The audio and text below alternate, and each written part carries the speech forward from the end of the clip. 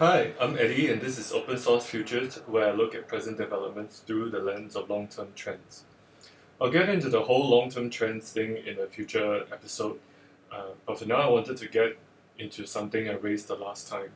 So, last week I was discussing bits of the Singapore Budget 2021, and I was describing the things I was looking out for, and I mentioned how this budget seemed to be setting the stage for Singapore's eventual decarbonisation. So, broadly speaking, decarbonization is a long, slow, and complex process, but I see this as a long term trend because a lot of the world, especially the advanced world, is deciding to take on climate change as a serious issue, and there are a lot of developments on this. So, different countries are going to talk about it differently, and they're going to do this decarbonization differently. But broadly speaking, there are a few main pillars, so-called pillars of decarbonization. So decarbonization has a few areas. So the first is usually electricity generation, about how carbon intensive that process is going to be. For example, what kind of fuels your electricity plants are burning. The second is with transportation. So how are your vehicles powered?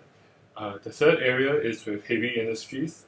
So some of these heavy industries are carbon intensive because they need a lot of heat and energy, and sometimes they use things that emit carbon. And the fourth area, which I think is not covered enough, is about plastics and pharmaceuticals. So a lot of the present plastics and pharmaceutical feedstocks are actually derived from fossil fuels, and so we have to figure out a way to replace them. And then I also get into a bit about implications for Singapore. So how we are renewable energy disadvantage and all of that, which I'll get into that. Okay, but meantime, the first area is with decarbonizing electricity generation. So in a lot of the advanced countries, your solar and wind energy is now below, the price of those are below that of fossil fuels. So converting to those makes economic sense, not just an environmental basis. I guess for oil producing countries or natural gas producing countries, they might have to take a longer time to decarbonize because it's not just that their economy and society is based on fossil fuels, but you need to make a lot of investments in economic diversification so that when the world eventually moves on and decarbonize, there will be less pain involved. But all of this is another topic for another time. So yes, of course, when it comes to decarbonization and talking about the adoption of solar and wind, the two issues are their intermittency, seasonality.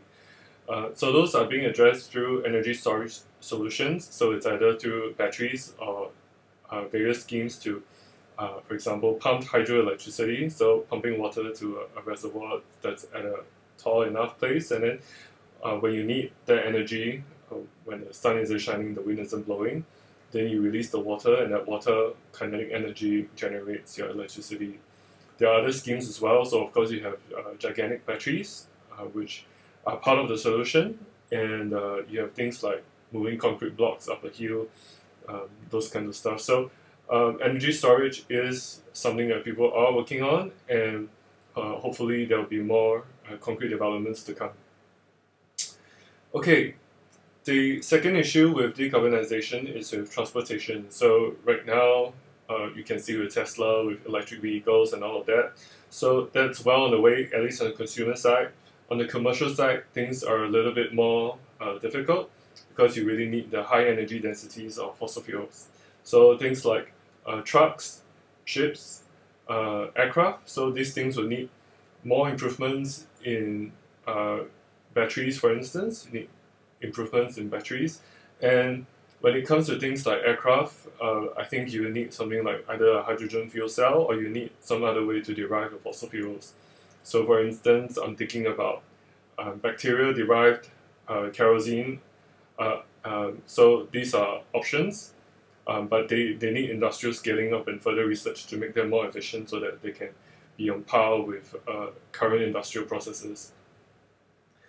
So we're not going to have electric planes yet. I don't think that's physically viable with batteries, but I think maybe with hydrogen, yeah, it might be possible. But all of these will need a lot of retrofitting, a lot of modification.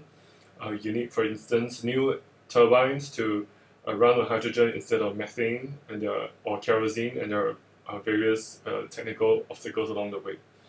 Okay, so when it comes to industries, so steelmaking needs high temperatures, and that's where hydrogen comes in. You burn hydrogen to generate the heat, and also helps with the reduction of iron, so that's a helpful process. And I think the same is with cement. The problem with cement is that the process inherently produces carbon dioxide, so you need carbon capture for that. And that's where, again, it's important to note why the social cost of carbon is important, because you need to put a price on carbon so that it's profitable for people to take away the carbon for you and store it. So that's why it's important to have carbon taxes at a high enough rate that there's enough incentive to do that.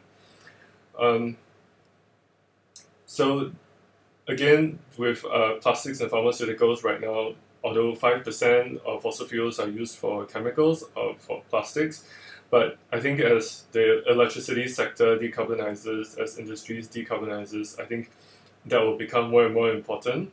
And that's why I think we'll either need a biological way to produce the feedstock for your plastics and your pharmaceuticals, or we might move into directly using bacteria to produce the plastics that we want. Which of those ways, again, will depend on the R&D processes and the ability to scale things up. So again, we need companies and governments around the world to continue to invest in this basic R&D so that we can get to this truly decarbonized society and decarbonized world.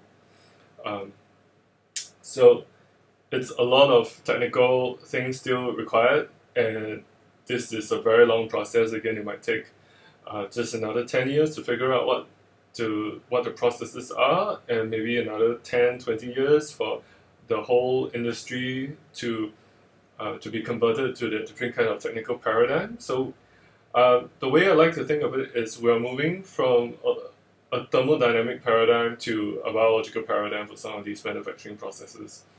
Yeah. Okay, so where is Singapore in all this? So as I mentioned before, Singapore is renewable energy disadvantaged. We don't have enough land for solar and wind, and here in the tropics, the winds are not blowing fast enough. So you either need wind turbines that are more efficient at low wind speeds. But anyway, just by the sheer physics of it, you're not going to get as much as you would, for instance, in say the countries in the higher latitudes. So I think we are stuck, for instance, for using methane for our electricity generation for a longer time, until we get maybe to hydrogen burning. But then again, it assumes that the hydrogen is produced using an environmentally sustainable way, because right now hydrogen is derived mainly from using methane, so that's not a helpful way. So we really need to figure out how to get green hydrogen from using energy sources from the renewable sources. So that's where we're at in terms of energy. So once we can get the electricity system decarbonized, then we can talk about the electric vehicles, and then we can maybe talk about the hydrogen fuel cells for your commercial vehicles and your planes. And then we need, because we're a small player in all of these areas, so we'll have to wait for companies to have their manufacturing process sorted out, so they can have new plants based in Singapore that will be either hydrogen-based or using the feedstock from biological sources. So that's how I think it's going to all go down, but this is I don't know, a 20, 30-year horizon. So, and it really requires waiting for the companies and the big governments out there to get their research work done to scale all these things up to the industrial level. Okay, so what does that mean for you? So for us, I guess that's where, as mentioned, the carbon taxes might go up steeply after the 2020 something review. I think that is dependent on getting our infrastructure ready for electric vehicles, and then maybe we might get the carbon prices up higher with higher duties, for instance. I guess in some of our professional lifetimes, especially if you're someone in the 20s and 30s, we might see this happening in our lifetime, that the whole technical paradigm will change. But there's still a long way to go. And meanwhile, I guess there'll still be fossil fuels around to explore, but just be aware that this is going to be slowly a diminishing business, because as ESG requirements roll in, so that's environmental, social, and governance kinds of considerations, as banks take into account carbon footprints, as investment companies take into account carbon footprints, they might not like fossil fuel companies as they were before. So you see, I think I've talked about this the last time as well, how some of these major energy companies are also thinking about renewable energy as part of their corporate portfolio. So all of these things are happening, and so don't be surprised if things do change in our lifetime. So if you're a chemical engineer starting out, be aware that this might be happening in your professional lifetime. So keep an open mind and just continue reading about all of these other things that I mentioned about. So the biological basis, thinking about reactor vats. So you can imagine big reactor vats, producing a kerosene instead of having them in barrels. So these would be the things I'm thinking about, and I'll continue to look out for as a lot of these developments are happening. Okay, the other aspect to this is that there's also pretty much a geopolitical lens as well. So you have not just the China-US relationship to think about in terms of all the geopolitical dominance thing. That's definitely one important thing to look at, which I will also want to dig into in the future. But it's not a simple US-China sort of thing. There's Europe as well. That's also way ahead in this decarbonization discussion. There's also the UK, which is also doing well in decarbonizing its electricity sector. And Japan is looking to hydrogen as a way to diversify its energy sources. So, and you've got your big players like Toyota, Mitsubishi going into the hydrogen economy, and Japan does have a blueprint or kind of strategy for hydrogen in their economy and society. So Japan is trying to do that. So there's a very messy, complicated economic race as well, and that's also going to be a factor to how we get the whole world to decarbonize as a whole. So you can see also countries also competing against each other when it comes to decarbonization technologies and companies, and they also want to help their own companies to have their leg up in this. So I wouldn't be surprised if there would be trade spats for some weird reason between EU and Japan or the US, even though they're supposedly on the same side in air quotes, and trying to defend also their economies from being dominated by China. So so it's a really messy thing, and there'll be a lot of dancing around, a lot of maneuvering around, trying to see which companies and countries can be on top of this whole decarbonization race. So again, if you